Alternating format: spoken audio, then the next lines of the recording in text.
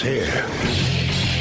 Now, broadcasting from the underground command post, deep in the bowels of a hidden bunker, somewhere under the brick and steel of a nondescript building, we've once again made contact with our leader, Mark Levin.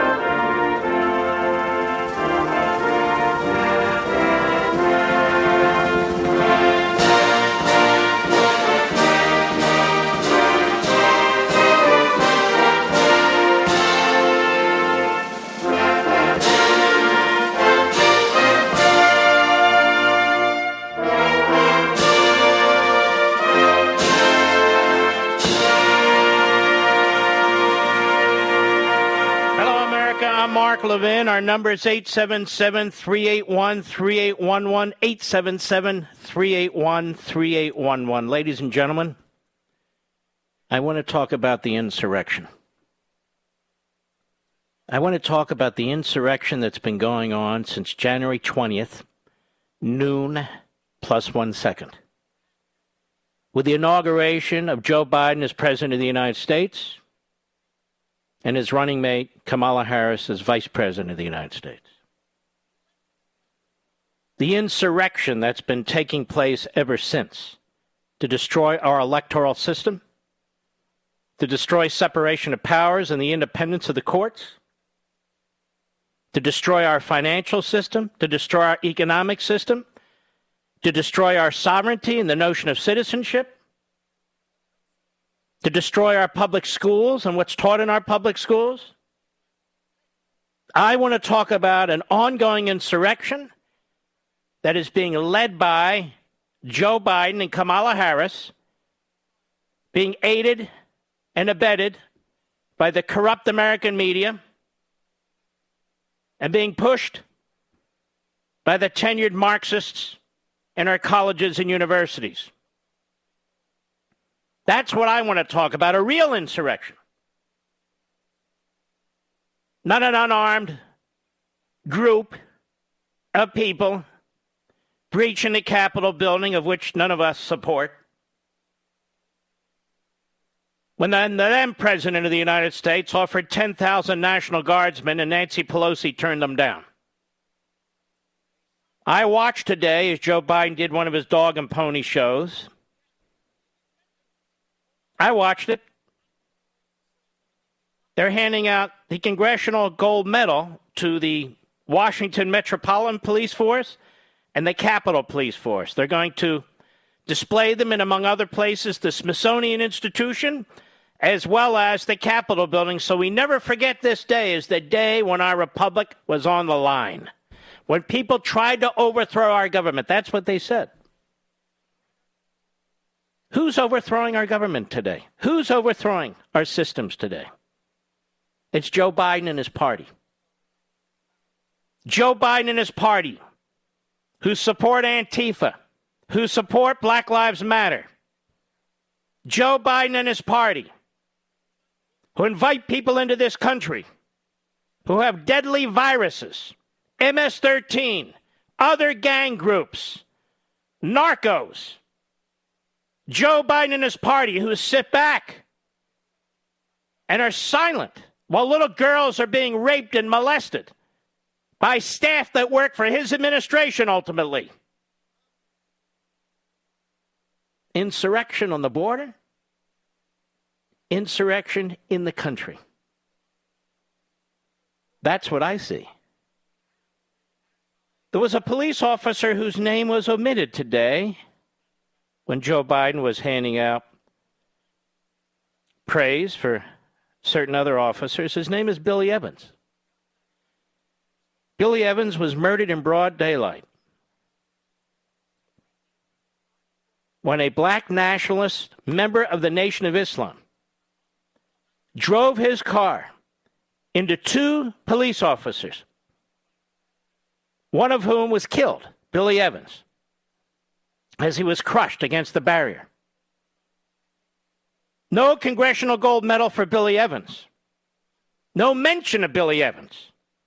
And yet Joe Biden talked about police officers who were killed on January 6th. No police officer was killed on January 6th. Ashley Babbitt was killed on January 6th, a 14-year veteran who hadn't harmed a soul. She was killed on January 6th. Her name was omitted too, as if she never existed, as if she was never a human being.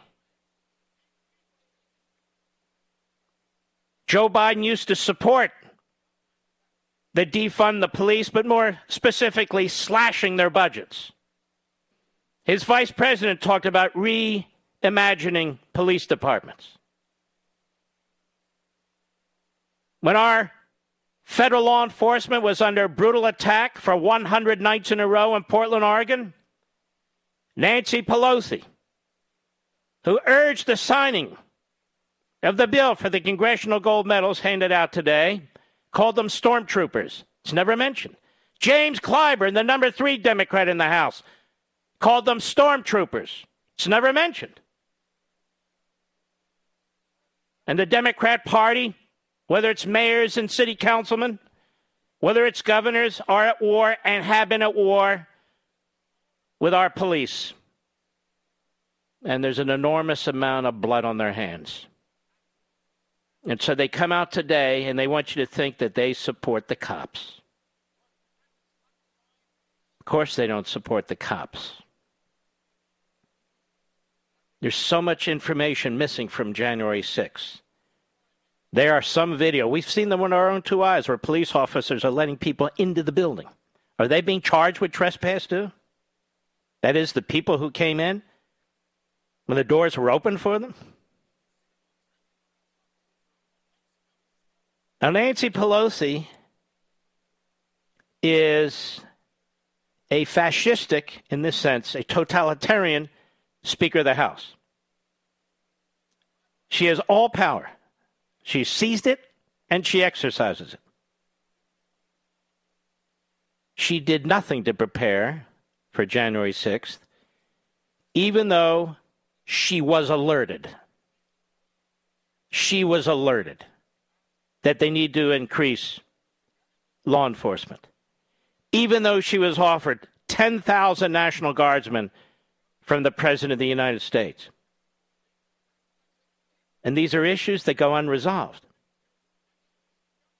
Joe Biden, again, being a pathological liar, psychotic in so many ways, even when he had some of his wits about him, says even during the Civil War, the Capitol building wasn't breached. And yet Joe Biden is absolutely silent when Jimmy Carter pardons 4, first 1 and then 3, Puerto Rican national terrorists, pardons them, even though they shot up the House of Representatives, wounding 5 individuals, including seriously a member of Congress. Joe Biden forgets about that. Carter pardoned 1 in 78 and 3 in 79. Joe Biden was a senator. Does anybody remember him speaking out? I looked. I can't find it. Not to be outdone. Not to be outdone. Bill Clinton releases pardons, in effect. Susan Rosenberg, part of the Weather Underground that bombed the United States Capitol, blew up a room in the basement of the Capitol. She was found with 700 pounds of TNT. She only served 16 or so years of a 58-year sentence that Bill Clinton let her out, where she has been working with, by the way, with Black Lives Matter. What about Bill Ayers? Close friend and ally of Barack Obama when he was an Alinskyite community activist. Helped launch his political career in his living room. Part of the Weather Underground brags about a trifecta: the Capitol building, the Pentagon, and the White House. Those were their targets. He got off on a technicality. All kinds of breaches that took place, and yet pardons, friendships. Unbelievable. And not just the Capitol building, the FALN in New York. Murdered a police officer, another person. Blew up a restaurant. They got pardons too. Nobody handed out congressional gold medals to any of the police officers who were involved in trying to defend us then. Not one congressional gold medal for the Secret Service personnel and the Park Service personnel, the police, who one night had to spend half a night, defending the White House itself. Many were injured. Not a word from Joe Biden. When's the last time the White House itself came under attack, Joe? During the Civil War? Well before that, actually. Joe Biden is a very sick, very pathetic man. Always has been. But the media love him. They drag him across various finish lines. They cover up for him on Tara Reid. And he makes these comments that are really appalling. Now he wants to take out, you see, DeSantis. Because DeSantis won't go along with the Cuomo, Newsom, Whitmer, Murphy, Pritzker program, which is to destroy the people of your state, destroy businesses in your state, use the iron fist, arrest people, shut down gyms, punish people, shut down churches. DeSantis says, no, I'm not doing that. And so what do they say? Look at the percentage of hospitalizations. 25% of them are in Florida. They talk about hospitalizations. They don't talk about death. Because when you look at the death rate in Florida, it's among the lowest of all the states. Among the lowest of all the states.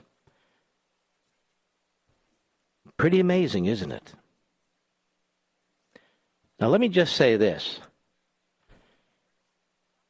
I got the vaccine, and I was glad I did. I got the Johnson & Johnson vaccine, as did my wife. But before there were vaccines, last summer, I flew multiple times from Virginia to Florida and Florida to Virginia, multiple times. Wore my mask, had the sanitizer. I'm not looking to be a tough guy against a pandemic. That's kind of stupid, actually. And I took hydroxychloroquine with vitamin D and zinc. They said not to do it. They said don't do it. People are having reactions, particularly if you have heart disease or asthma. Well, I have heart disease and asthma. Didn't adversely affect me in the least. I took it every week. A decent amount. Now, why did I do that? Because billions and billions and billions of dosages of hydroxychloroquine have been consumed all over the world. They were given to our troops in World War II to help prevent them from getting malaria when they fought in the jungles on one island after another, including my grandfather.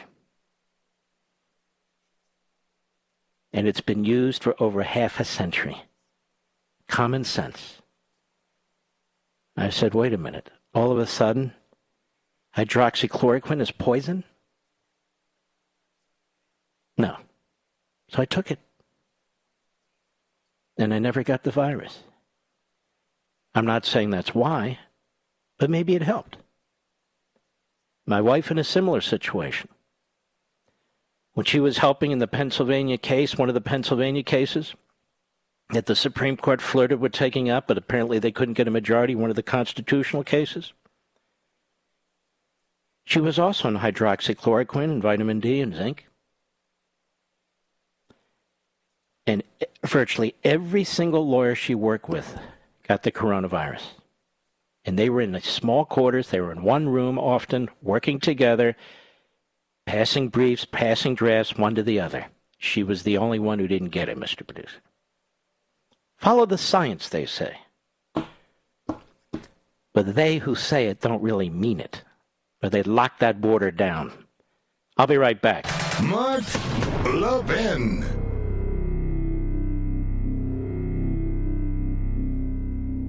You know, sleep, especially as you get older, is so critical, especially that deep, comforting sleep. Go to helixsleep.com, Helix sleep.com, and take the sleep quiz. I took it and was matched to the Midnight Lux. Helix knows that everyone's unique, so they have several different mattress models to match your body type and sleep preferences. Once you match, your mattress comes right to your door, shipped for free. They have a 10-year warranty. And Helix even has financing options and flexible payment plans. So a great night's sleep is never far away. Helix is offering 20% off all mattress orders and 2 free pillows for our listeners. So go to helixsleep.com/Levin, HELIX sleep.com/LEVIN, and use code HelixPartner20. That's HelixPartner20. This is their best offer yet, and it won't last long, folks. With Helix, better sleep starts now.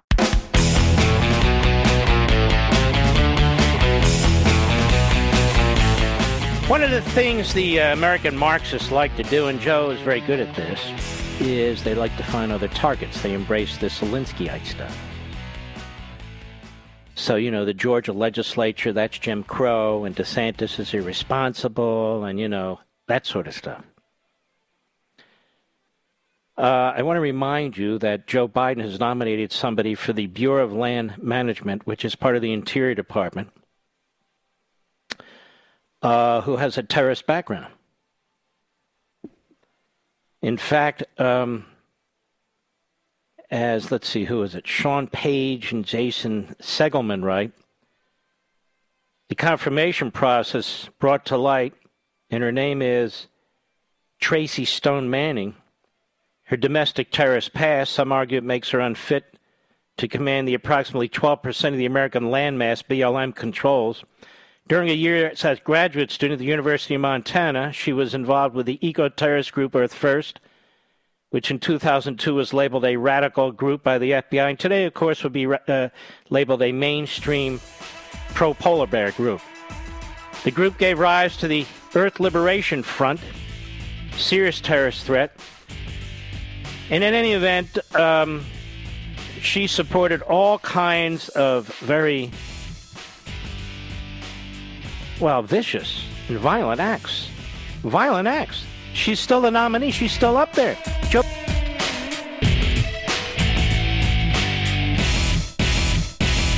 In today's digital age, where cyber threats loom larger than ever, safeguarding your personal information is paramount. So why is Congress considering a law that could put your credit card data at greater risk of being hacked and exposed to foreign networks? This Durbin-Marshall credit card bill could jeopardize your financial data, make it more susceptible to cyber intrusions. It's a controversial bill that proposes a shift in billions of dollars worth of consumer transactions to payment networks that lack the robust security measures consumers rely on. Who could possibly want that? Well, the answer? Woke corporate megastores seeking to inflate their multi-billion-dollar profit margins. The Durbin-Marshall credit card bill will undermine our safe and convenient payment systems and endanger your data security. It's time to take a stand. Visit electronicpaymentscoalition.org. Make your voice heard. Tell your senators to oppose the radical Durbin-Marshall credit card bill, paid for by the Electronic Payments Coalition. Mark Levin, the research arm of conservative media. Call in now, 877-381-3811. So just to wrap up this Stone-Manning, this nominee by Biden. Back in 1989, they write, Stone-Manning directly supported the terrorist group's tree spiking activities. Now, tree spiking involves driving spikes or nails into the trunks of trees before they're cut down. The spikes can splinter upon impact with a logger's chainsaw or a sawmill blade, sending out shards of flying metal. The aim is to maim or kill lumber industry workers or damage equipment. Tree spiking is a felony in many states across America, including Oregon, Washington, Indiana, and Maine. Stone-Manning partook in one of these sabotages in 1989 by helping send an anonymous letter to the U.S. Forest Service threatening, quote, a total of 500 pounds of spikes measuring 8 to 10 inches, unquote, awaited loggers in an Idaho forest where a cutting project was to take place. Now, of course, Stone-Manning's apologists may portray the warning letter as an act of heroism, suggesting she opposed the action, but the letter, in fact, was part of the plan, according to her own admission. This woman was nominated to head the Bureau of Labor Management, which is part of the Interior Department, which oversees 25 to 30% of the nation's landmass. And her nomination is pending. Her nomination is pending. So the Democrats pardon and release from prison terrorists who've attacked the Capitol building, I mean literally, have shot people and have ignited bombs. Literally. And Joe Biden has the nerve today to say that officers were killed during the January 6th insurrection. By the way, I believe these officers should get the Congressional Gold Medal, but I believe all officers should have been recognized as such, including in Portland, including in Seattle, including in New York, including in Philadelphia and Atlanta and Minneapolis and so forth and so on. So many acts of heroism, you can't count them all. But that's not Joe Biden. No. No. So they'll exploit this. Now, why do I say exploit it? Because they never talk about what took place in these other cities, ever.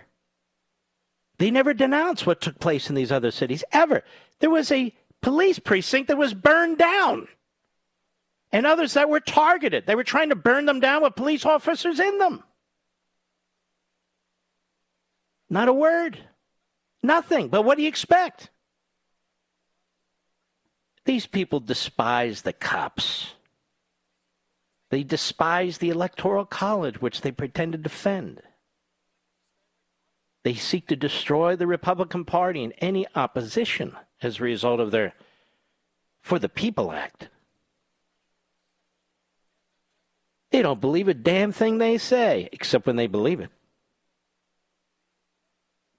But there was Billy Evans actually murdered.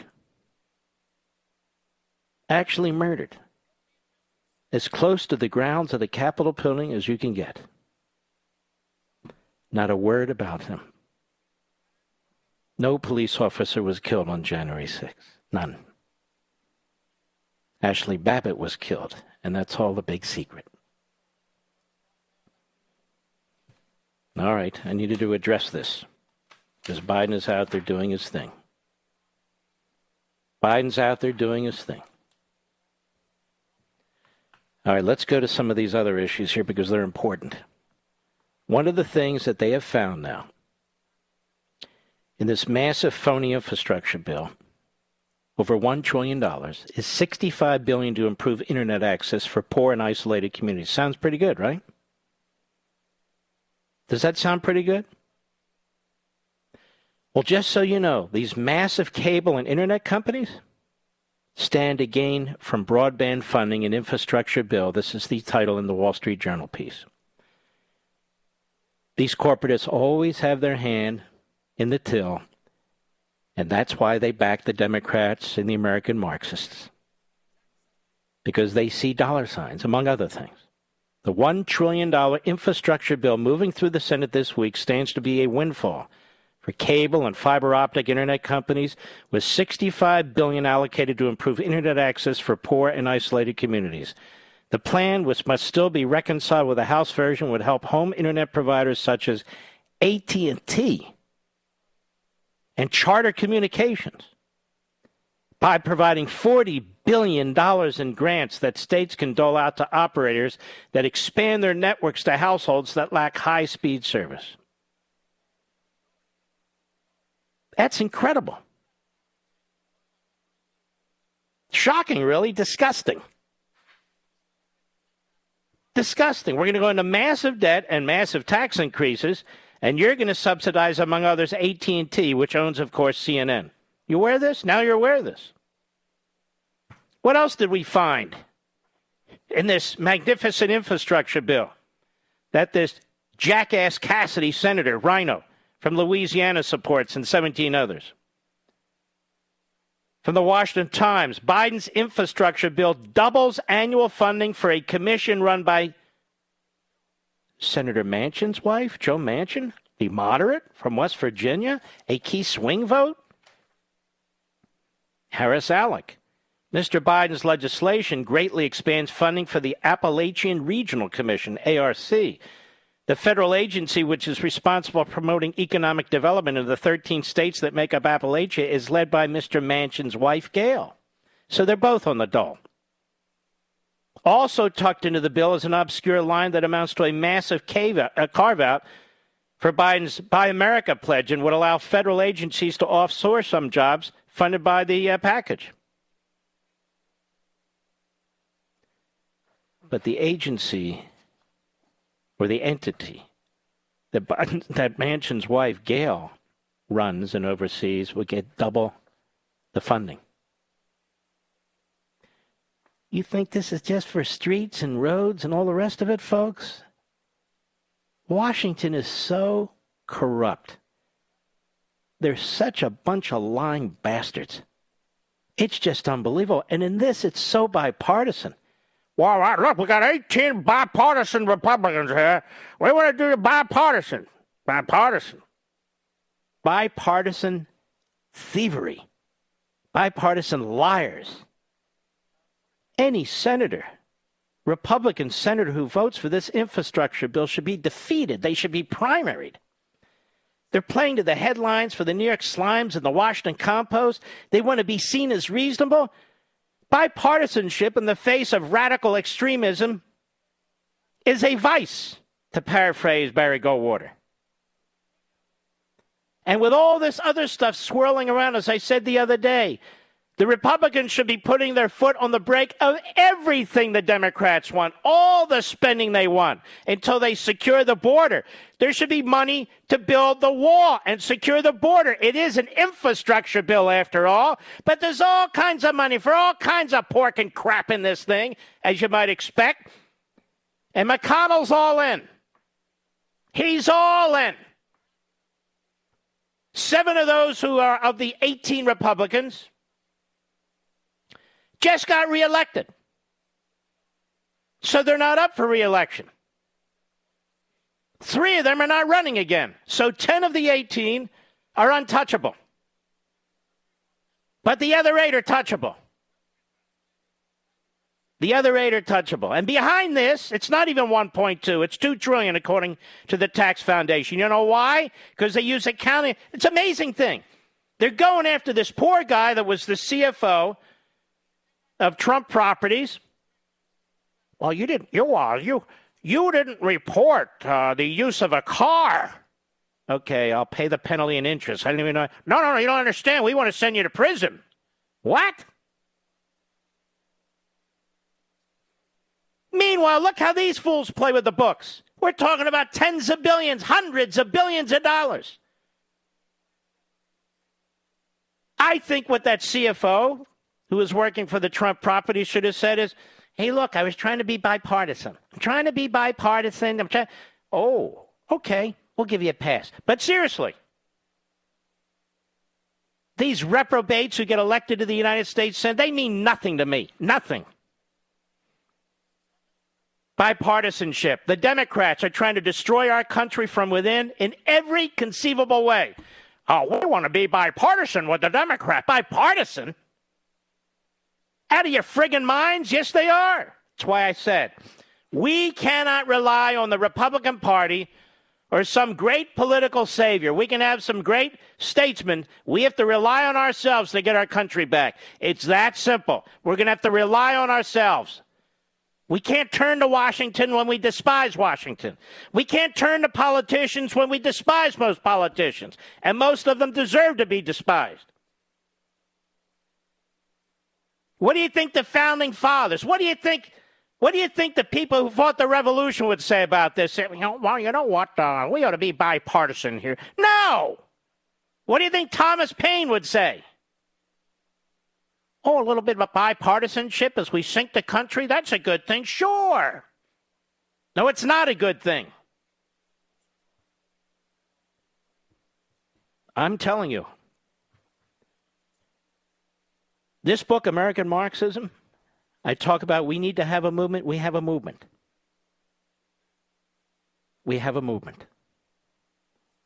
The word is spreading, and I don't mean just superficially through radio or cable or network. We have a movement. People say, I'm waiting for the tipping point for when the people will act. They have no idea what the hell's going on. They have no idea, but the tipping point has been passed.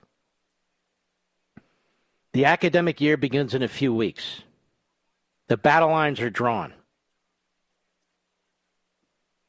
And it's more than that. It's more than that. And I hope every one of your kids going to high school and college have this book, American Marxism, under their arm and read. Because you and they need to be the Paul Reveres. It's really simple. They have a right to speak in the classroom, too. They have a right, when they take their essay tests and so forth, to write the truth, too. They and you have a right to challenge the authoritarians in the classroom and in the administration. Ladies and gentlemen, think about how unbelievable this is. What a magnificent opportunity this is. We didn't ask for this battle. Our backs have been pushed against the wall. Okay, here we are. We didn't ask for that, but we're here.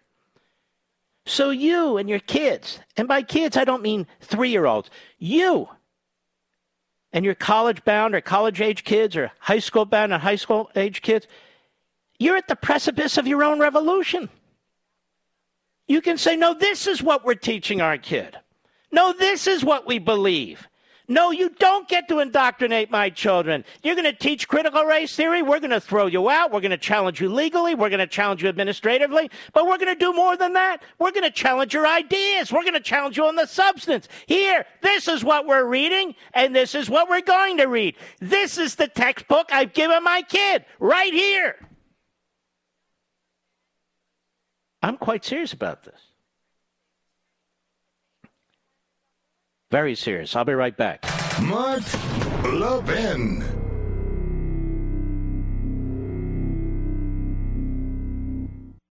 Hi there. Sorry for the interruption, but are you enjoying this show on Google Podcasts? You should know that the Google Podcasts app is going away this spring. That's right, going away, gone as in no longer available. You can still enjoy this show elsewhere though. Try out Spotify or Amazon Music, or maybe TuneIn is more your style. Whatever app you switch to, be sure to follow so you never miss the next episode. And thanks for listening, wherever you listen.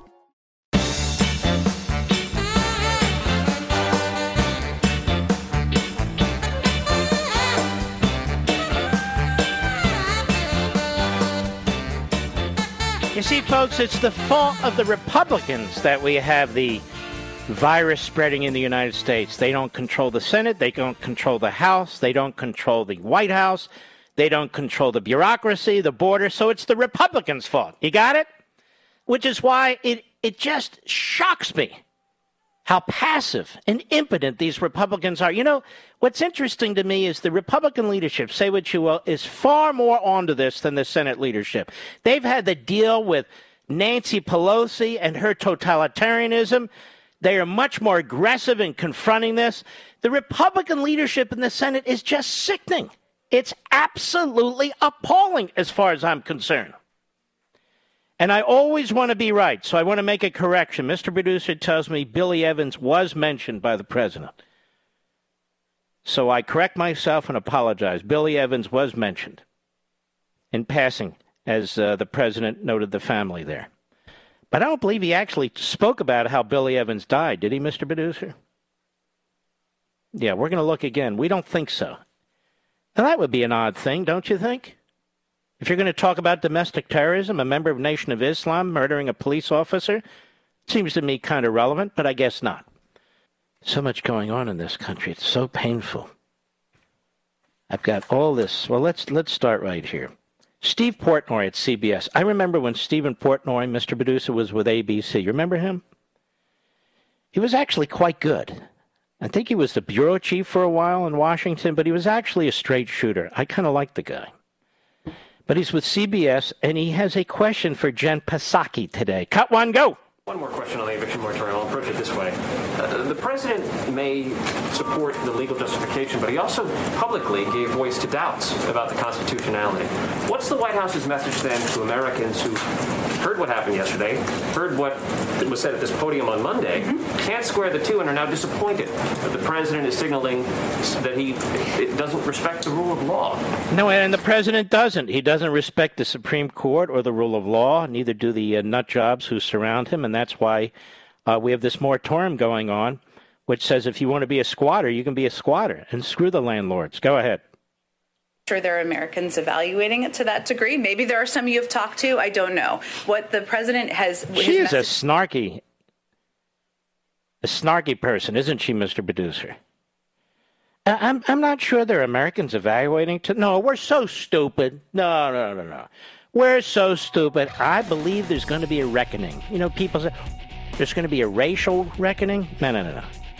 There is going to be, I strongly believe this, a political reckoning in 2022. I believe there's going to be a reckoning in our schoolhouses, in our colleges and universities. There's going to be a reckoning in our corporate boardrooms. There's going to be a reckoning, all right. I'll be right back.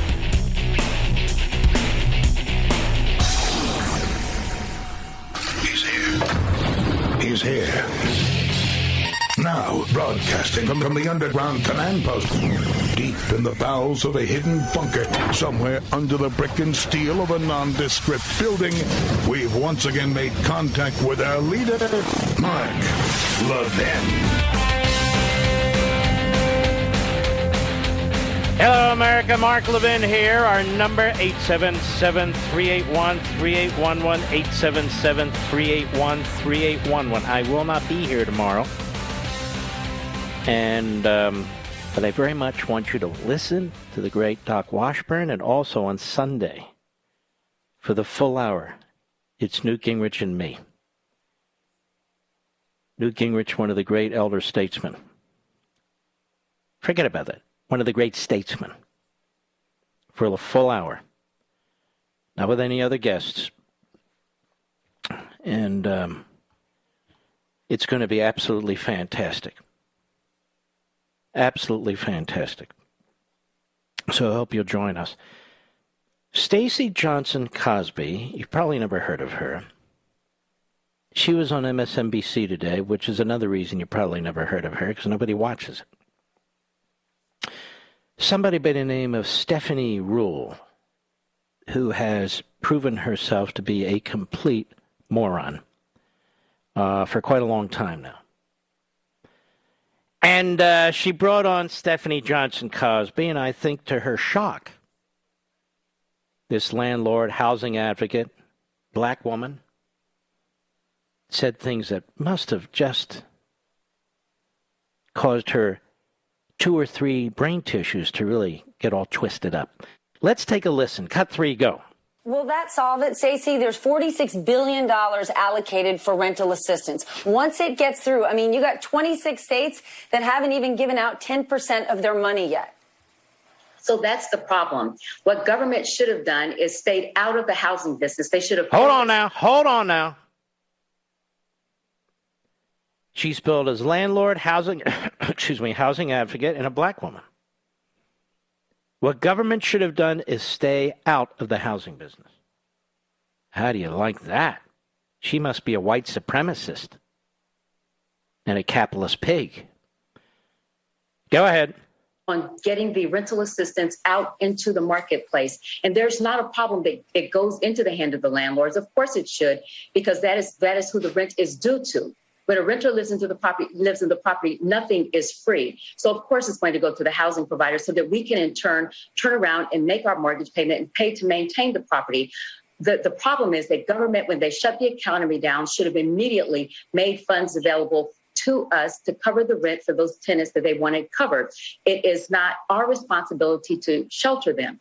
And we need to make sure we know that the implications are long-term. Those tenants, when we extend the eviction moratorium, they need to realize that they're still on the hook for the money that is due. And if they can't pay $700 or $800 a month now, there's no way at the end of the moratorium they're going to be able to pay $8,000, $9,000, or $10,000. Government needs to focus and get all hands on deck today, figuring out how to more efficiently get the rental assistance out into the hands of those that need them. And if they would have, instead of spending so much energy on the moratorium and extending that, they need to do what they do best, which is getting that money out to us. Now, isn't that great? Because she understands how the market works. We heard Cori Bush, she stepped on the Capitol steps. Chuck Schumer said if it wasn't for her, the moratorium would never have been extended. And we extended that moratorium, and we violated the Constitution. We violated the Supreme Court's edict. Oh, yes, we did, because we're for the people. And Cori Bush knows. She's a complete a-hole, that Cori Bush, but I digress. So here's this individual, landlord, housing advocate, and an African-American woman, Stacey Johnson Cosby. Meets all the intersectional issues, as the left likes to say. And she said the most important thing the government could have done is stay out of the housing business. Stay out of the housing business. And you've never heard of Stacey Johnson Cosby. Instead, you hear of Cori Bush and AOC and one reprobate after another, one American Marxist after another, with emphasis on the word Marxist and not American, by the way. Way back when I wrote a little book called Liberty and Tyranny,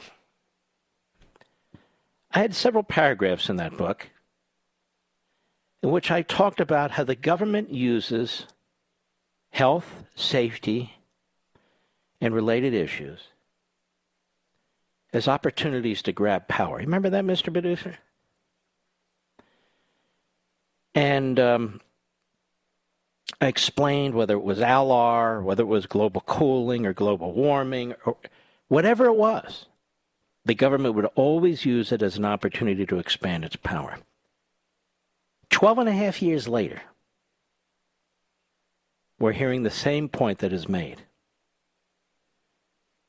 And it's important to make these points.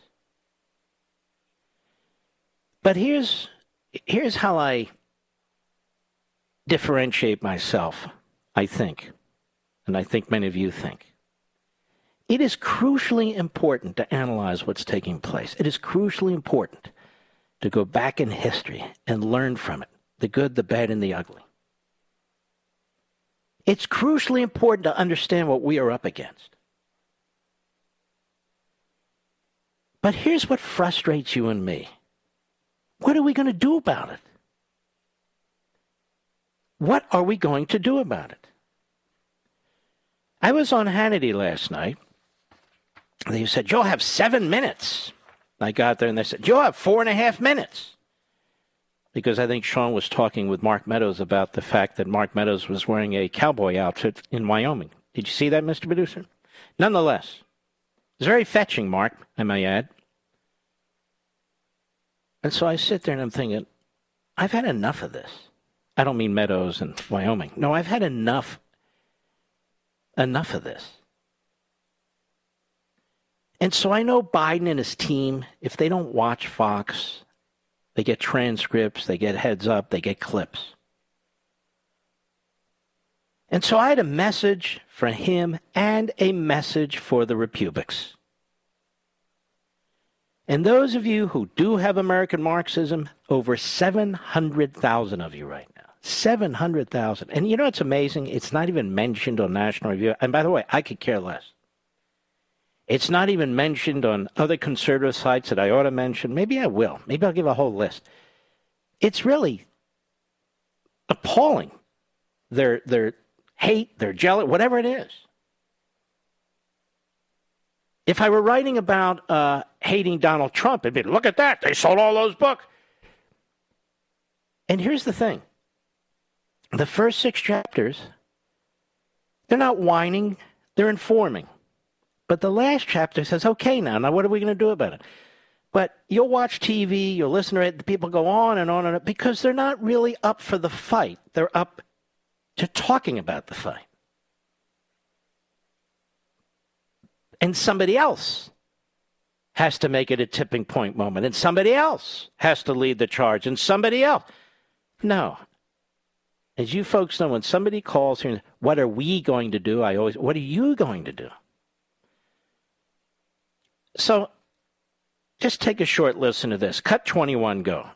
Joe Biden is the most disastrous president in modern American history. I don't care if it's by design or by the fact that he's dim-witted. It doesn't much matter to me.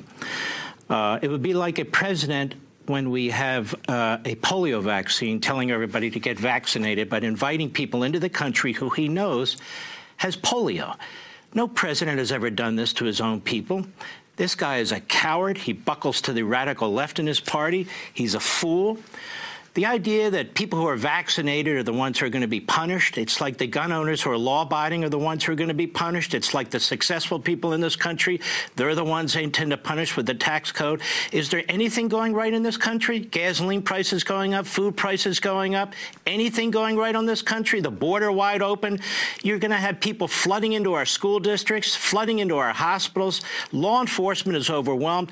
Towns are overwhelmed. And let me tell you why he's doing it. Let's be blunt. He wants to turn Texas blue. He wants to turn Arizona blue. This street politician from Wilmington, Delaware, the dumbest man to ever serve in the Senate, the dumbest man to ever be vice president, is now the dumbest man to ever be president. He's got a massive ego. He's a narcissist. He wants to go down in history as the greatest president. He's going to go down in history as the greatest disaster. He's doing more to weaken this country than the communist Chinese could ever pray to do. He could ever pray to do. And moreover, he's just defied a federal statute, a Supreme Court decision. He knows that the CDC doesn't have the power to extend these moratoriums on rent. He says, we're going to do it anyway, because he listens to this Harvard emeritus professor, Lawrence Tribe. He's just violated the federal Constitution. Cut 22, please. Go. Now, let me say this. I brought this up on my radio show last week. Republicans, have you ever heard of the word impeachment? Are you guys going to go down to the border and whine yourselves to death? I know you're not in the majority, but you need to start explaining to the American people. This man just violated a Supreme Court decision. This man is the border wide open in violation of our immigration laws. I mean, you impeach Donald Trump when he's out of office because of a letter. You set up a phony incitement insurrection. This man is doing enormous damage to this country. People with the virus. He knows they have the virus. His government knows they have the virus. They're pushing them into the interior of the country. Now, what kind of a president does that to his own people? If he's not at least going to look out for the health and safety of the American people, then he needs to be removed. I know who's behind him, but the point is that's what impeachment is for. Not for the Democrats to chase every Republican president, but to get rid of this guy. He is a disaster. And again, I don't care if he's dim-witted or just stupid. It doesn't much matter.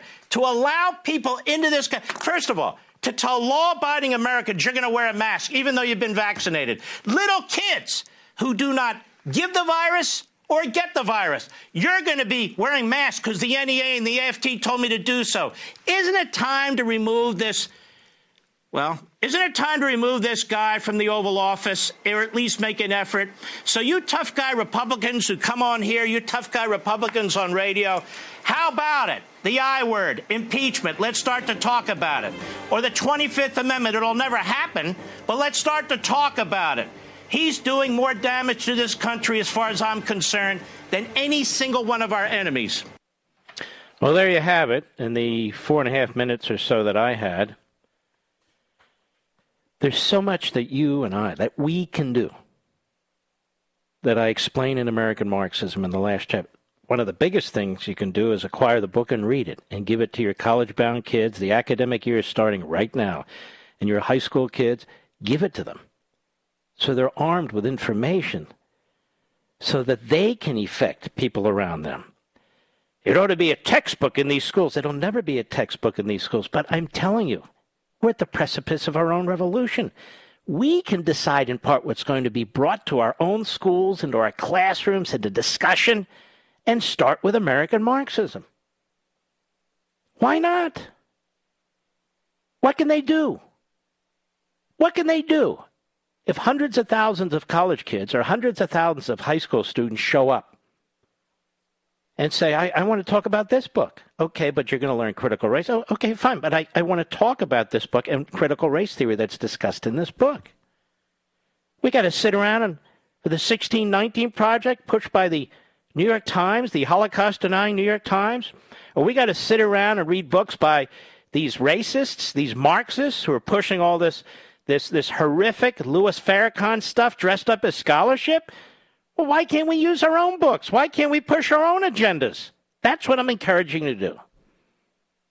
And as for the Republicans in Washington, there are some very good ones. And I'll tell you, yes, I'm impressed with much of the leadership in the House. The Senate is a disgrace, an absolute disgrace. And I want to encourage the Republican leadership in the House to start using the impeachment word. What's going on in the border is an impeachable offense. A president of the United States contravening a Supreme Court order, a legitimate, a correctly issued Supreme Court order, is impeachable. Forget about a letter with a sentence that's being twisted and a lie about an incitement for an insurrection. These are facts. Tangible. Concrete. Facts. I'll be right back. Mark Levin.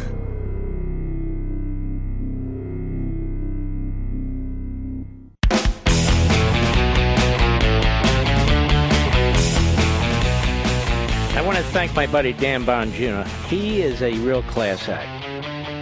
I understand he played the clip on his show today.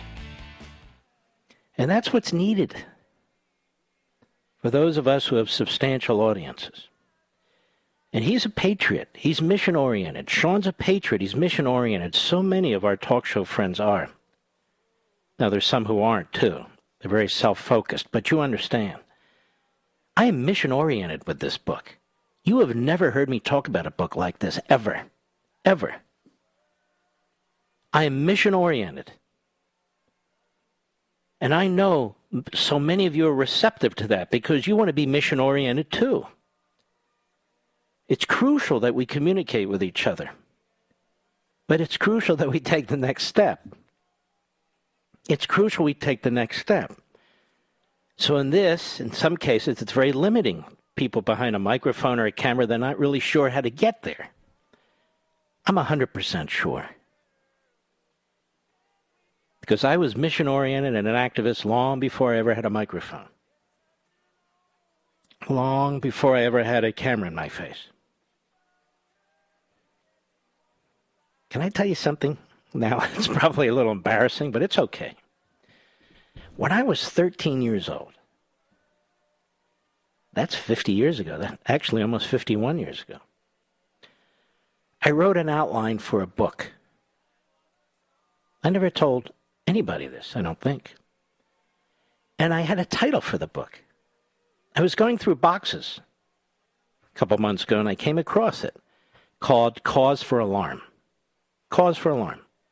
I've since learned there's been books called Cause for, but I was 13. I certainly didn't know that. We didn't have the internet or any of those things. I had a manual typewriter. And this little piece of whiteout stuff, when you made a mistake. And so it was quite different back then.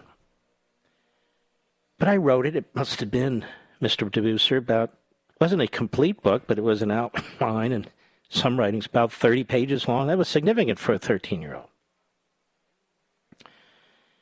The war on capitalism. And I discussed it at some length. I heard this guy, Ronald Reagan, speak, a Pennsylvanian. I didn't know a lot about Ronald Reagan. His acting days, for the most part. I wasn't even around.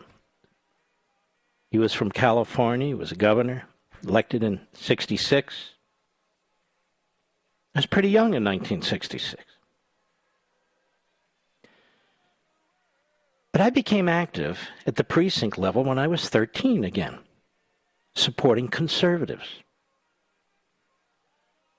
I read Bill Buckley, Milton Friedman, Alexis de Tocqueville, Adam Smith, all I could get.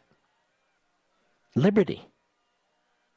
Like so many of you, it burns inside of me. Like so many of you.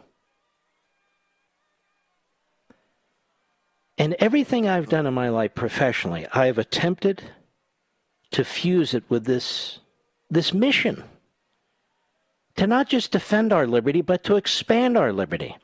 And we are confronting something today I have never confronted, and most of you have never confronted. You are staring into the eyes of totalitarianism. That's why I'm on the mission to get as many people to read American Marxism as possible. That's the truth.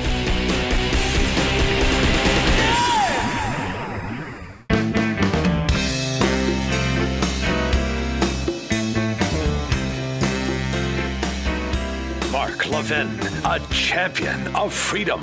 You know, you're one of the greatest champions of freedom in this country, if not in the English-speaking world, Mark. Call Mark at 877-381-3811. How's about we take a couple of calls, ladies and gentlemen? I say yes. Let's see. Let us go to Frank, Panama City Beach. Panama City Beach. Is that a place? Panama City Beach, Florida, XM Satellite. Frank, how are you? I sure hope it's a place. That's where I live. How you doing, great one? I'm doing great. Thank you, sir. Yes. Yes, this is very important. Something I'm a pilot, and I have friends that are pilots all over the country. And one of them, he lives near El Paso, Texas. And he sent me this alert that, and I tracked it. It is true that, Joe Biden's department is sending a bunch of illegals to Jacksonville, Florida, to land tonight at 12:05 a.m. Mm-hmm. So yes, they are definitely putting them all over the place. They seem to be targeting red states and purple states. Yes. They want to turn Texas, they want to turn Arizona, and of course they want to turn Georgia, which is on the cusp, and then they want to turn Florida. They do any of that combination and it's over. And they know it. And that's why they're frauds and they're phonies and they're lying about what's going on down there. That's why the media are covering for them and pretending otherwise, other than a few real outstanding journalists, but they're the exception. They're certainly not the rule. So this is all about empowering the Democrat Party the way you would empower a communist party. It's all about one-party rule. The media are all for one-party rule. And that's what's taking place. Everything Biden and the Democrats are doing about empowering them. Right. All right, my friend. What's that? Yeah, Ron DeSantis, the greatest governor in Florida, he barely won our state to a meth head. All right, I'm well aware of the race, and he's the greatest governor, one of the greatest in the country, not just Florida. All right, Frank, don't hang up. We're going to send you a signed copy of American Marxism. Let's continue. Let's go to Taylor, Raleigh, North Carolina, on the Mark Levin app. Taylor, how are you today? I'm doing well, Mark. Good evening. I want to first say thank you for what you do, and thank you for your book, American Marxism. Thank you. Appreciate that. I want to share an experience with you and the audience that was inspired by your book, most notably the last chapter. Over the past year, I noticed my alma mater hired a chief diversity officer and changed a lot of language on their website to include the word equity. So I called this chief diversity officer and I asked if critical theory in any form or the 1619 project was being taught at this university, and was careful not to share my position on the subject so to avoid the answers being tainted. After he shared his answers, which were all no, shared with him that I felt uncomfortable continuing to make donations to this university if they didn't change the words equity on their website to equality, and asked them why they chose equity and not equality. His answer was, I don't know. And as a result of this conversation we had, it's been 2 days, and I logged on to check the website today and found that all the references had been changed from equity to equality. Very I wanted good. to share this with you and my fellow patriots because while this was a small victory, I think all victories in this movement matter. And to Shapiro's point on your show the other day, I think it matters what universities advertise and how these Marxists communicate with one another with words like equity as opposed to equality. I agree 100%. Very, very good. And keep at it. Now keep chipping away at them. And one of the great powers we have, of course, is to deny them funds. They want to build their endowments. And I say in the back of the book, as you know, not only should we not contribute to them, but we ought to start contacting donors and letting them know what these universities and colleges are doing to our country. Thank you. Do not hang up, Taylor. We want to send you a signed copy. Thank you very much. Let's go to Jeff, Chicago, Illinois, on the Mark Levin app. Go right ahead, please. Hello, Mark. Thank you for taking my call. We really appreciate everything you do. It's absolutely wonderful. My concern with the area that I'm in is that too many people don't feel it's real with the immigration crisis and the way they're being bussed all over the country. It hasn't hit home yet. They don't believe it. And well, what do they need to believe it? All you have to do is turn on Fox, and it's right in front of your face. I agree with you. I agree with you. But too many people do not do that, and they don't have open minds to understand what's going on. All right, let me stop you there. Honestly, if you're trying to open somebody's mind over and over, and they won't open their mind, move on to the next person. No. Move on to the next person, because we only have so much time in the day and so much time in our lives.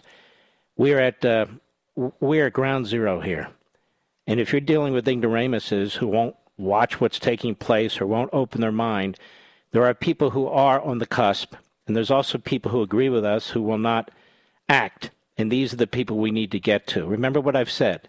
The Revolutionary War was fought with one-third of the population actually fighting and supporting the war.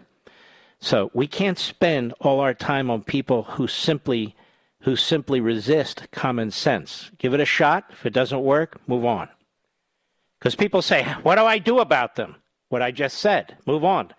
I can't tell you to somehow to shake them, and all of a sudden they'll say, okay, I'm open-minded. It's not going to work. Go ahead. Well, just one moment. My suggestion was it'd be nice if there'd be some way to develop some kind of where we could identify, say, these buses leaving Texas and be able to identify them and just pass them off. Well, when you say we identify them, how would you actually manifest this? Well, yeah, I'm just Who's going to go down to, sir, who is going to go down to Mission, Texas and start tracking the buses among us? I don't have time to do it. Are you going to do that? In order to convince your friends that it's really happening. The problem in this country is people know it's really happening and they don't know what to do about it. That's quite a different question. But if you're telling me tracking the buses as opposed to seeing 8,000 people under a bridge, that will convince people that it's taking place. You and I have a disagreement. I don't know who these people are that you're talking to, but it's right in front of our faces. It's not 100 years ago. You can see it on TV. It's right there. And tracking buses, I don't think is going to convince anybody about anything if they're not willing to look at what's taking place. How about the pictures of people coming across the Rio Grande? Will that convince them? I believe that, and I understand that. That is totally real to me, sir. Yes. I know, but if I say, look at them, they're coming across the Rio Grande, I don't believe it. But look at them, they're getting in the buses, let's track it, and they'll believe it? I don't believe that. So what I'm saying is, to some extent, people who pretend it's not happening are a lost cause. And I know this is hard for people to hear because they want to believe. They want to believe they can convince. No, we have got to be strategic about what we're doing. We have got to be strategic. I have no expectation that we're going to convince activists in Black Lives Matter of anything. I have no expectation that we're going to convince the media of anything. We got to go around them, under them, on top of them. We've got to communicate with other Americans who may not have access, other Americans who haven't heard things that we have to say, other Americans who are just looking for others to support and to join. We have to be smart about our time and about what we're doing. Thank you for your call, my friend. We're going to send you a signed copy of American Marxism. You can see, ladies and gentlemen, I'm not going to be a Pollyanna. I'm not, yeah, good idea. No, because it's not going to happen. And besides, I don't understand how that will convince anybody of something. And who's going to track the buses? None of us. None of us. If we can get somebody to do it, the gentleman said, well, we're not going to get somebody to do it.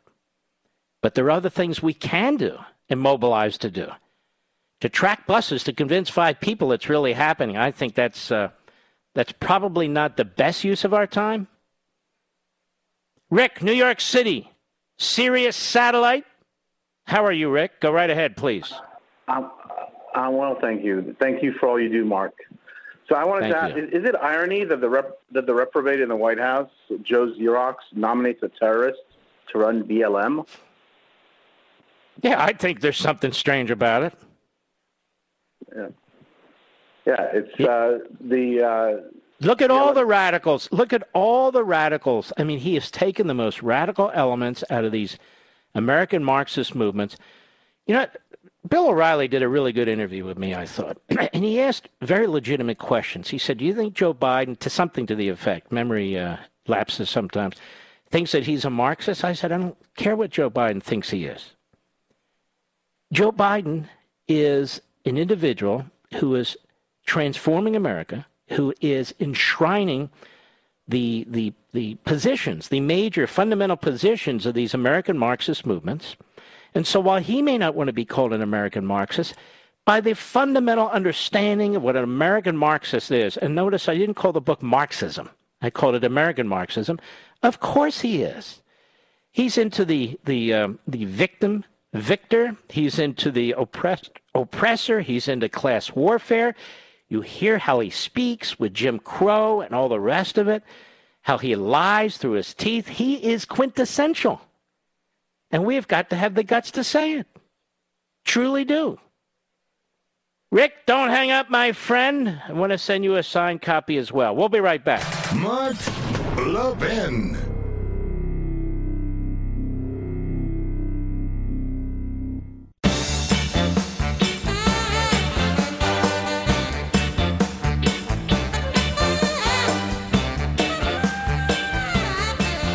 Well, now, after giving out the Congressional Gold Medal to an entire police force, the Metropolitan Police Force, and another entire police force, the Capitol Hill Police Force, and I have no problem with that. I just wish all police forces would get that. The Attorney General of the United States, you may not have heard this, had a press conference today. And I've warned you that what he's trying to do is nationalize local police departments. Now, since he's been Attorney General, he's now about to nationalize the third one. Phoenix, Arizona. It's your turn. Cut 7, go. Today, we are announcing that the Justice Department is opening an investigation into the city of Phoenix and the Phoenix Police Department.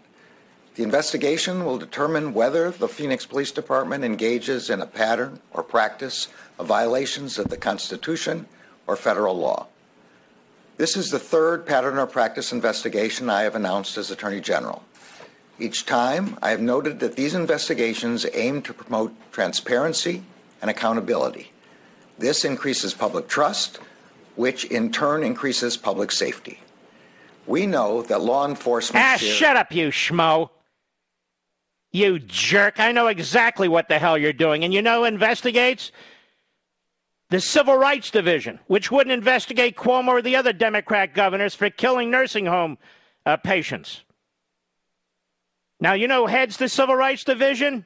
A bigot. Her name is Clark. Look it up. I know exactly what's going on here. I used to be chief of staff at the Department of Justice. They are trying to nationalize these local police forces, maybe not in name, but in practice. While Joe Biden's handing out congressional gold medals. Unbelievable. Go ahead. Cut 8, please. Cut 8, go. Our investigation in Phoenix will be led by the Justice Department Civil Rights Division. It is based on the division's extensive review of publicly available information, and it will consider several issues. In other words, a pretext of some thin kind. Go ahead. The Phoenix Police Department uses excessive force in violation of the Fourth Amendment. I don't know. It seems to me your FBI uses excessive force. Maybe even the U.S. Marshals seem to use excessive force when they're arresting trespassers on the Capitol grounds. No, Mr. Producer? What kind of crap is this? What kind of crap is this?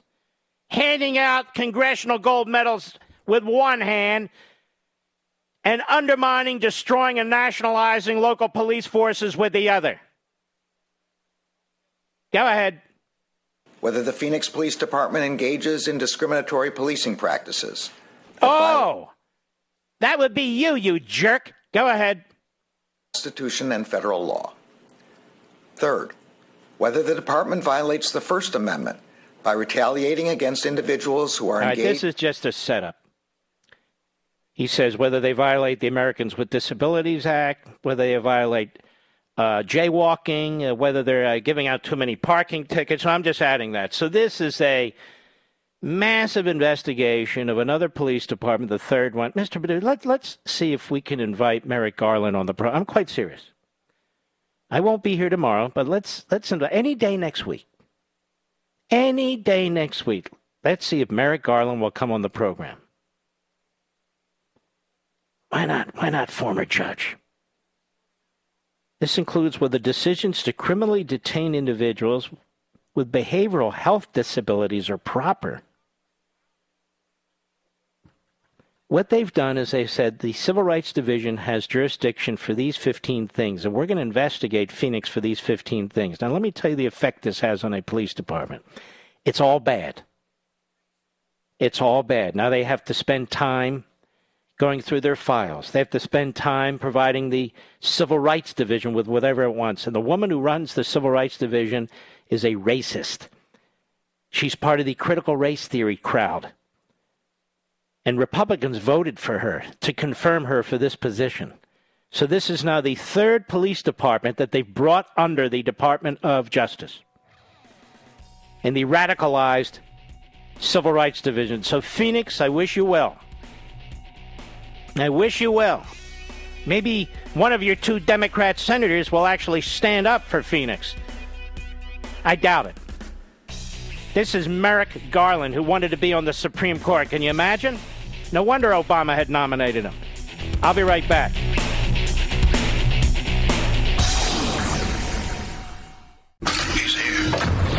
He's here. Now, broadcasting from the underground command post, deep in the bowels of a hidden bunker, somewhere under the brick and steel of a nondescript building, we've once again made contact with our leader, Mark Levin. Hello, America. Mark Levin here. Our number, 877-381-3811, 877-381-3811. Friend of mine, Spiridon, sent me an email that contained a tweet, because, you know, I'm not on Twitter or Facebook. I want nothing to do with them. And it was a tweet by Ibram X. Kendi. Remember him, Mr. Producer? Remember him, America? He's like an associate professor of something or other, and he's making a fortune with his book on race. That is, those racist white people. On giving seminars and giving speeches. I mean, unbelievable. But listen to this. This explains a lot. To celebrate the 40th birthday of my friend Meghan Markle, the Duchess of Sussex, I'm donating 40 minutes of mentorship time to a woman re-entering the workforce. Will you join me? Hashtag 40by40, hashtag compassion in action. Now this struck me as very interesting. The 40th birthday of my friend Meghan Markle. So Meghan Markle, you see, is down for the critical race theory revolution. No wonder she hates the royals. But he calls her the Duchess of Sussex. Is that not kind of odd?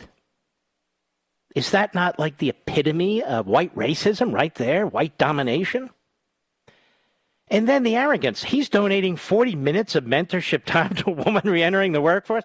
Didn't that strike you as weird, Rich? I'm donating 40 minutes of my time to educate Meghan Markle on what a spoiled brat she is. And I will try to help her with a dose of reality. 40 minutes for free. Free. Now, that said, I thought this was interesting. Ibram X. Kendi. And he wants the whole world to know he is friends with the Duchess of Sussex. And he was friends with her before she obviously re-entered the workforce. Oh, these people are such frauds. It's just unbelievable. Such hypocritical frauds. Well, let's add to our list of invitees, Mr. Producer. Would you invite Ibram K. Kendi onto the program? X. Kendi. Have we ever asked him before? I think we did. I think you were ignored. No, we want to talk to Ibram X. Kendi about his book and my book.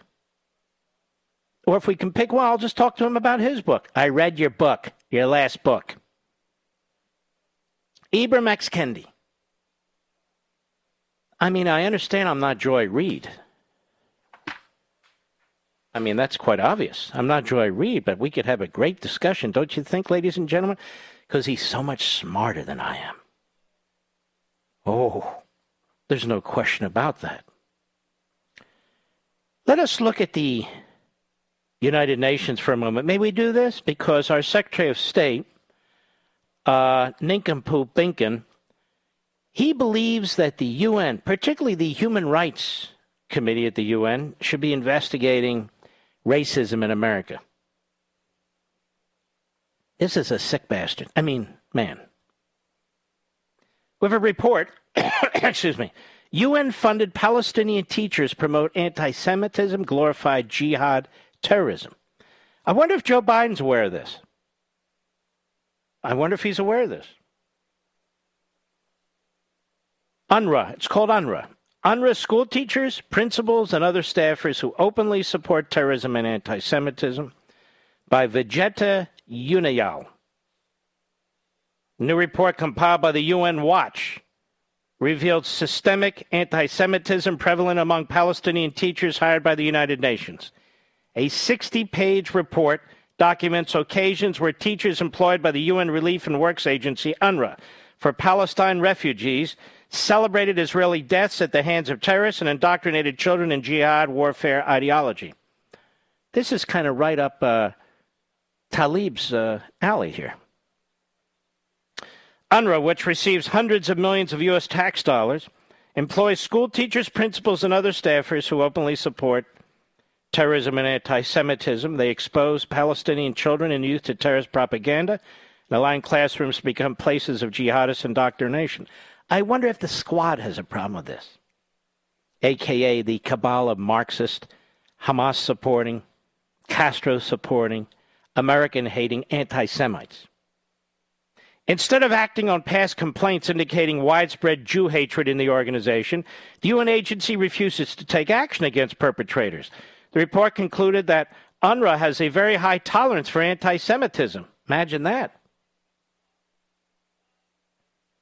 And they published some of the highlights of the report. You can find this on marklevinshow.com, the mothership of websites, where we place all of our source material.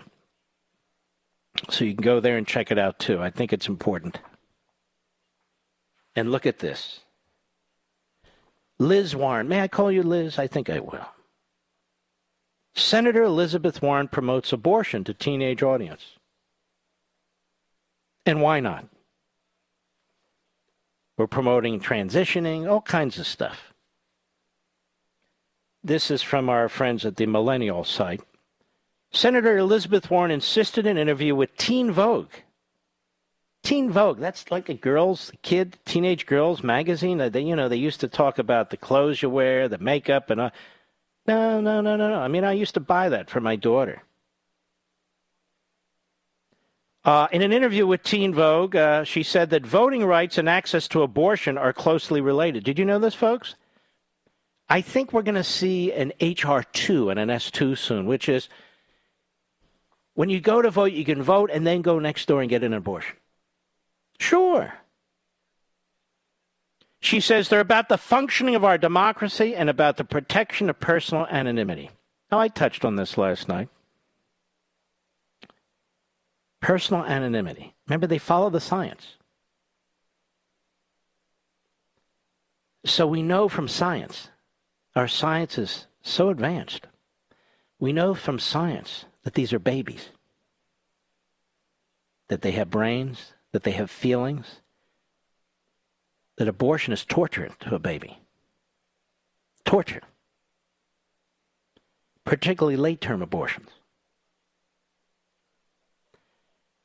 This is why I despise these people.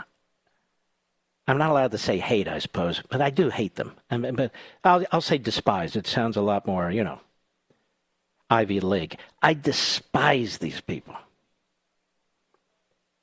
The kind of inhumanity that they promote in the name of humanity, whether it's the border and what's going on there, whether it's the destruction of home ownership by going after landlords and pushing people out to the street. I've said this several times, and just to emphasize the point, we shut down this government for 3 days, and it's like it's the end of the world. You shut down our economy for 6 months, and it's righteous. It's righteous. It's a wonderful thing. You deny the teachers' unions and their members a pay increase, you're horrific. They sit out the entire year, and then some of them make these outrageous demands, and they're righteous. Oh, my goodness. The progressive senator, she's not a progressive senator. She's a Marxist. Damn it, can't we get this language right? Who's also come out in favor of... Here's the thing. Make them defend themselves. Make them stop calling them by the names they want to be called. Progressive. If you take politics out of it, progressive is an okay word. I believe in progress. Oh, good. You're progressive. Yes, I am. And then they steal the language, and we allow them to do it. These conservative sites and commentators need to stop. Don't be afraid. I'm taking the lead. Don't sweat it out there in radio and TV land. Don't sweat it out there on website land. She's not a progressive. She's not a progressive about anything. She's a throwback. The American Marxist senator, who's also come out in favor of transgender individuals with male biology competing in women's sport. She's a nut. Anything that comes across the radar, she's going to embrace if she thinks it's going to empower the Democrat Party. And while I'm on that subject, my God, the American Medical Association. Let me tell you a little secret. Most medical schools are as rotten as every other school. I saw it firsthand. The ideology that they push. These future doctors who buy into this crap. It's everywhere. It's not just law school. It's not just educational departments. It's not just journalism departments in our colleges and universities. It's not just law schools, it's medical schools. Radical kooks. And in many of the cases, in order to get in, they ask you, are you LGBTQ? Do you support Trump? Oh, I'm telling you the truth. And the former is good, and the latter, of course, is the death bill. AMA, the Corner National Review. AMA to urge end of sex ID on all birth certificates. The American Medical Association. Board of Trustees just passed a resolution that will have the AMA lobbying to end the designation of sex in all future birth certificates. I don't know about you, but if doctors are not going to recognize the difference between a male and a female, how are they going to know who gets a pap smear and who gets their prostate checked, Mr. Producer? So the medical community is now regressing. Just wear a mask. I guess we should wear a mask over our genitals. I'll be right back. Mark Levin.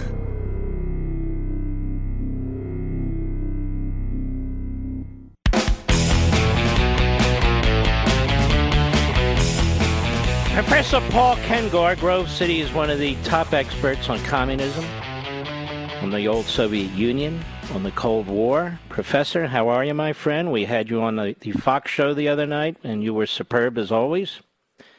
And I want to dig into this with Mark. Good to well, be with my you. pleasure. I want to dig into this a little bit because people will say, now, wait a minute.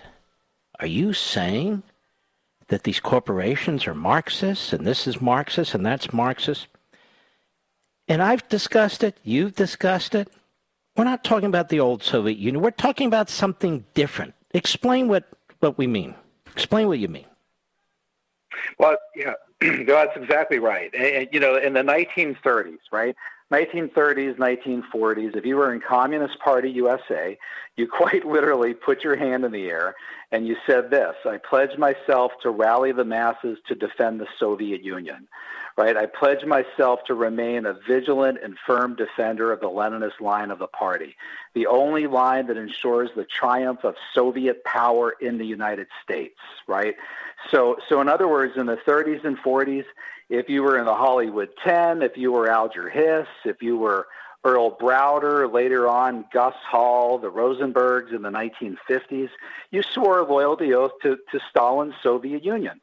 And what we have today is they're not doing that. I mean, today's American Marxists, which is why I think with this brilliant title of your book, I think you may have nailed this even more than you realized.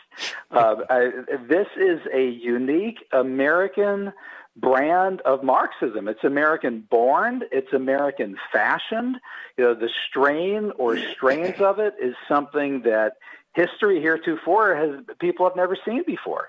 So this is really unique. And you say in your book, you say there's been an Americanized adaptation of Marxism, and I think this puts it exactly right, which takes Marx's core precepts and contextualizes them to our American system. And here's really the dangerous part, and this is what a lot of people don't get.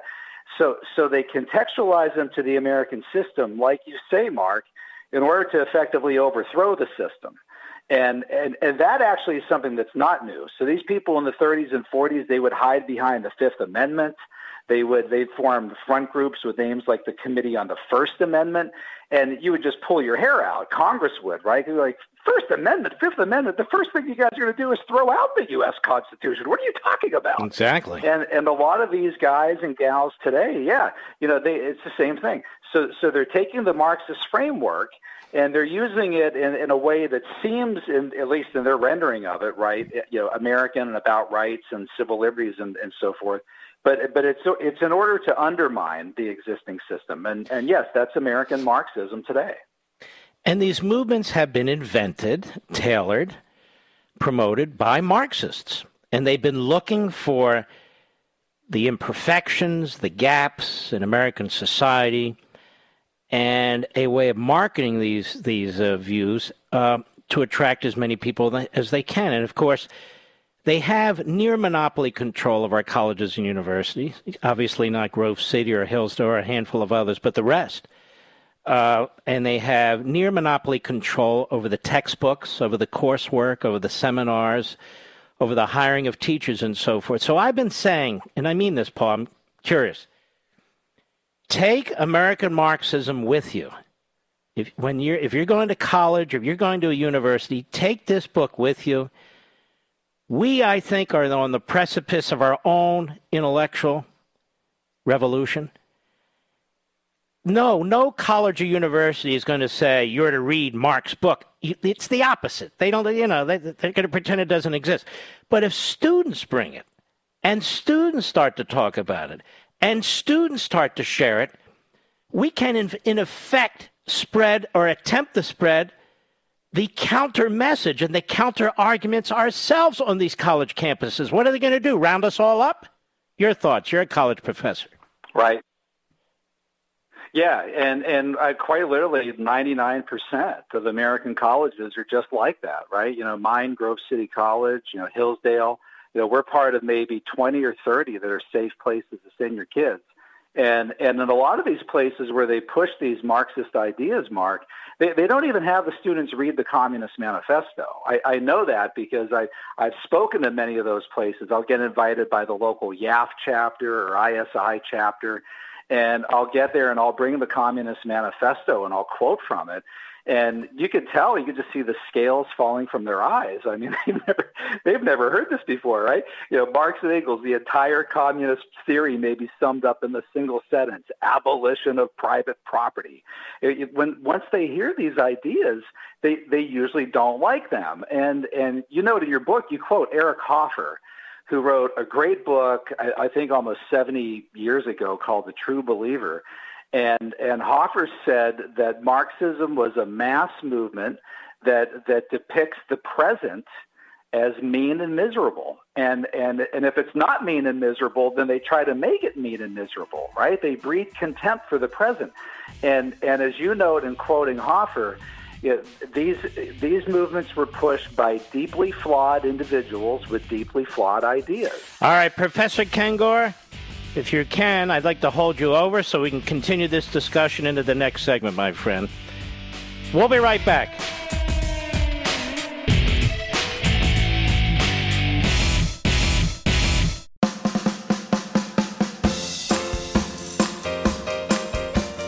The new American Revolution starts here.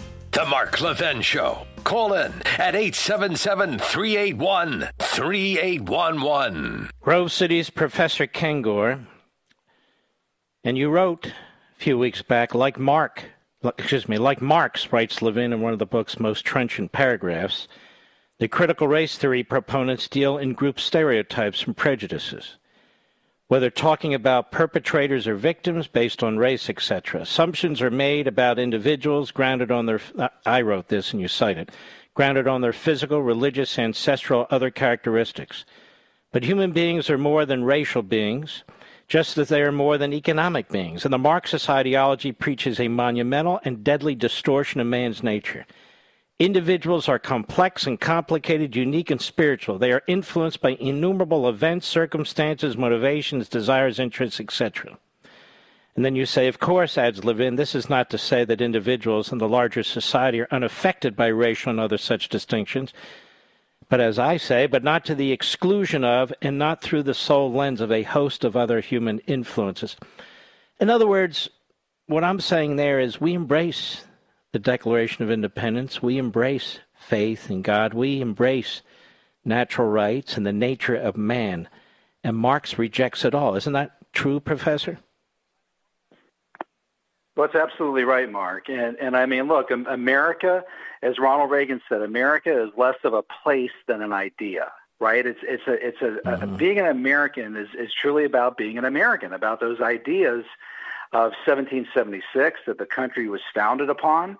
And, we are a nation of individuals, right? Individuals made in the image of God. That's the Judeo-Christian framework, the Imago Dei, made in the image of God, children of a loving God. And what Marxism did, what Karl Marx did, was put everybody in categories, everybody in groups, according to class, according to economics. And it's funny, one of the most vicious sections of any of Karl Marx's writings was a manuscript he did called On the Jewish Question. And it's really, really anti-Semitic. He was a racist as well. And the things that he says about Jews, and he was Jewish, right, accuses Jews of being obsessed with money and obsessed with haggling and all this other stuff. And you read Marx and you say, oh, wait a second, Karl, you are obsessed with money. Right? It's all you think about. All you think about. I mean, it is called material historicism for a reason. Anyway, go right ahead. Yeah, that's right. I mean, the alpha and the omega is class, right? Economics. Individuals are not individuals. They are put into groups. And indeed, like you say, life is more complicated than that, right? I mean, individuals come from different religious backgrounds, ancestral, ethnic backgrounds. I mean, they're complex and complicated, unique and spiritual.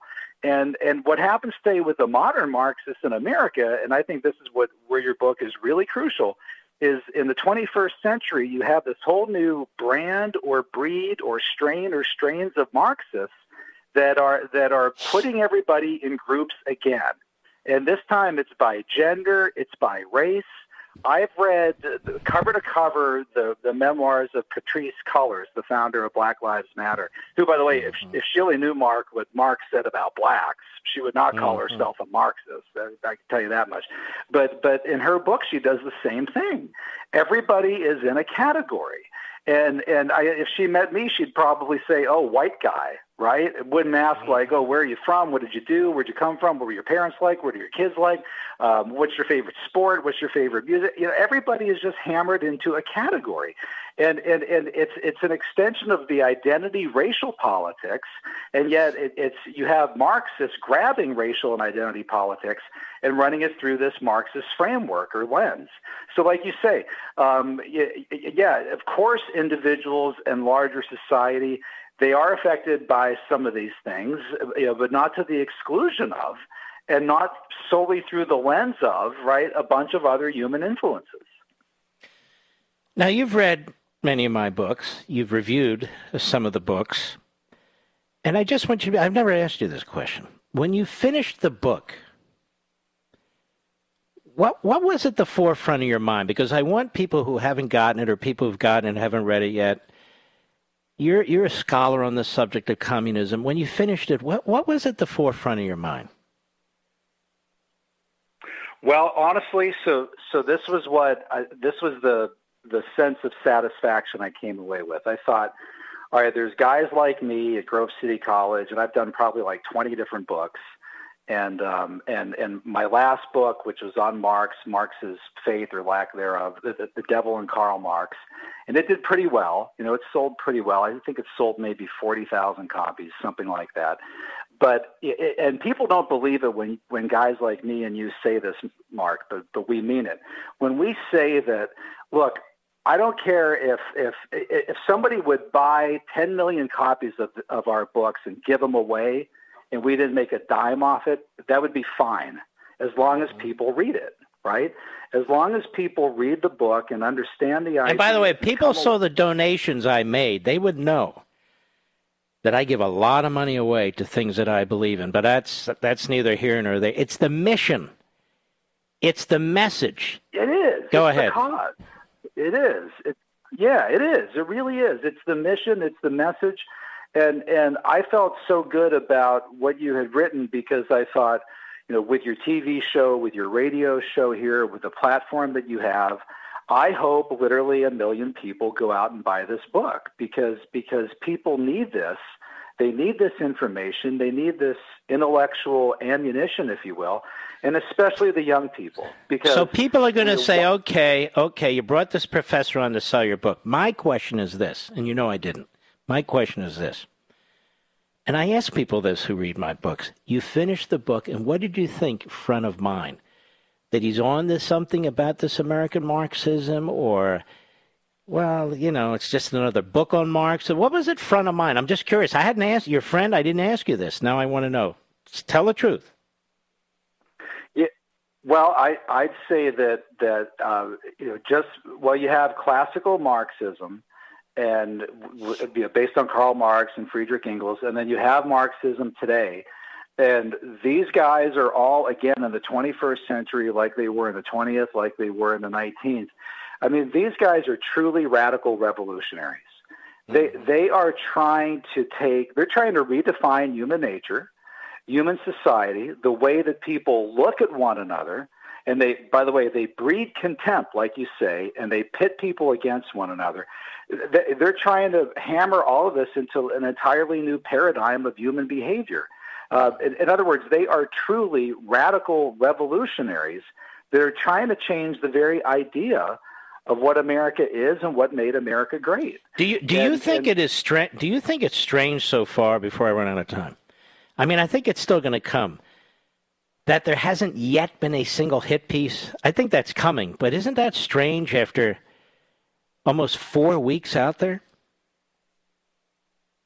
That's very interesting, and I've had that with some of my books too. And I think you've done a really good job when you're not seeing those pieces, because what they do, if they can attack you for I think it's coming.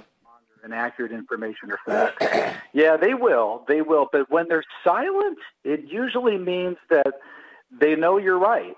So they're not responding not by attacking you, but they're responding with silence. And I think the silence is a sign of the success of the message, frankly. I really do. Because they can't ignore it. I mean, how many reviews are there on Amazon right now? Probably over 3,000. That's unbelievable. Believe it or not, almost 5,000. And you've been out in the desert. This book has now sold over 700,000 copies. You believe that? That's phenomenal. Yeah, that's. We're really getting the message out. That's I think great because. Go ahead. Well, with young people in particular, and people right now that are looking around at what's happening in the country, what happened last summer with the mobs in the streets and so forth, and they're thinking, where do young people come? Where are they getting these ideas? They're getting them from their universities. Mm-hmm. And so a response from it is to have more information and more books like this. If kids showed up in your classroom with this book, that would send you a message, not a hostile one for you. Can you imagine if they showed up in classrooms at Harvard or Stanford or Temple University with this book? I mean, this is what I was saying earlier and saying to my beloved audience earlier. You can have an enormous impact on the kinds of books that are brought to the college campus, not just the ones that are assigned. And I think that can make a difference, Professor. Just last comment. Go ahead. Well, I think that's right. And one of the things that you said, too, about Marx that I think is a good takeaway for people is that you noted that the guy was not an economist. He was first and foremost a journalist. And I think maybe most important, you said that Marx was wrong about almost everything. And I tell that to my students, too. If you just go and read what the man wrote, it's sophistry. It's complete nonsense. Any business person, anybody in America who picks up the manifesto and starts reading through it, you're immediately going to throw the book at the wall and say, this is absolutely idiotic. And by the way, it's not even well written. It's written like a street thug when you read the thing. Well, Professor, I want to thank you. Yeah. I want to thank you. You're very, very kind. I wanted people to hear from you rather than me, because you're a long-time expert on this sort of thing. And take care of yourself. Stay healthy. Wear a mask. Thank you. I'll take care of myself. I'm good. You do the same. God bless. Bye-bye. I'm not going to be wearing a mask a lot. I mean, I've been vaccinated, to be quite honest about it. I want to thank Professor Kengor. We'll be right back. Mark Levin.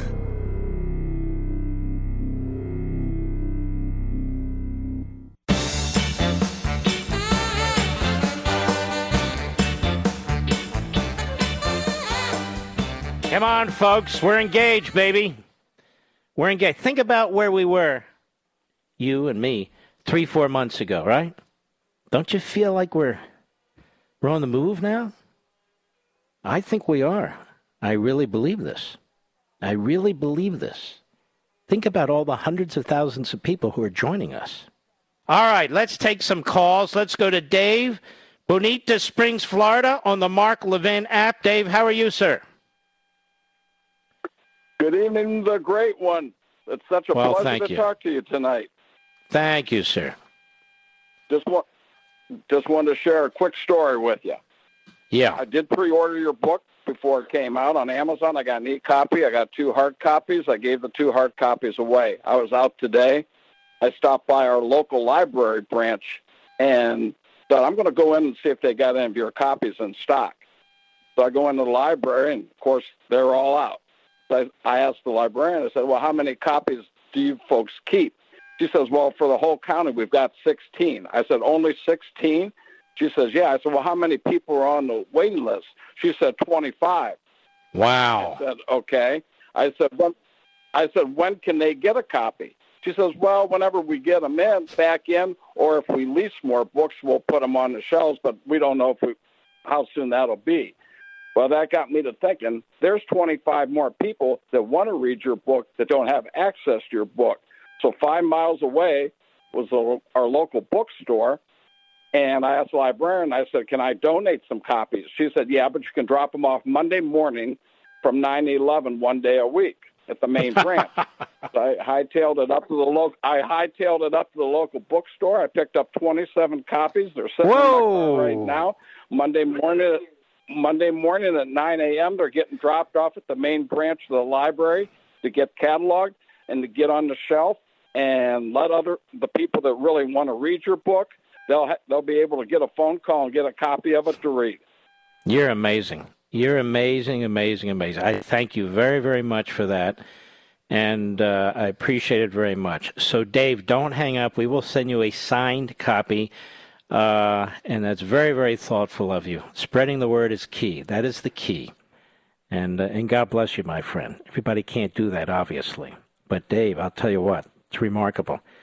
Let's keep moving. Jason, I'm not asking for these calls. I'm not asking for a single one of these calls. I'm not involved in screening calls. Jason, Las Vegas, Nevada, the Mark Levin app. Go right ahead. Hello, how are you, Mr. Levin? I'm very well, thank you, Jason. How old are you? 18. This is my second time calling. I remember you. Yeah, how are you? I'm doing good. So I'll get right to the point because I know you're running low on time. So I'm on chapter 4 of your book. By the way, you manage my clock better than I do. You should be a radio host one day, Jason. Well, that's one reason I wanted to call you today. So I'm on chapter 4 of your book. I can't wait to get to chapter 7. And you have inspired me to create a podcast on my own from the ground up. And I just want to say thank you. Wow. You're going to be a podcaster? Yes. And you're 18 years old? You're following in the footsteps of Ben Shapiro. Yeah. I listen That's to him good. Too, but you're completely my idol. I love listening to your show. Listen, you're very, very sweet. I really appreciate that. I'll tell you what. Let's get you a signed copy of American Marxism, and you keep us informed about how well your podcast goes, okay? Okay, thank you very much, Mr. Levin. And we wish you all the best. I remember Jason when it's like 3 years ago, maybe, 2 years ago. And God bless you, Jason. Good luck to all of you. Fantastic callers, fantastic audience. I'm telling you. We salute our armed forces, police officers, firefighters, and emergency personnel. Folks, I won't be here tomorrow. Please check out Life, Liberty, and Levin on Sunday. Bookmark it somehow, 8 p.m. Eastern Time.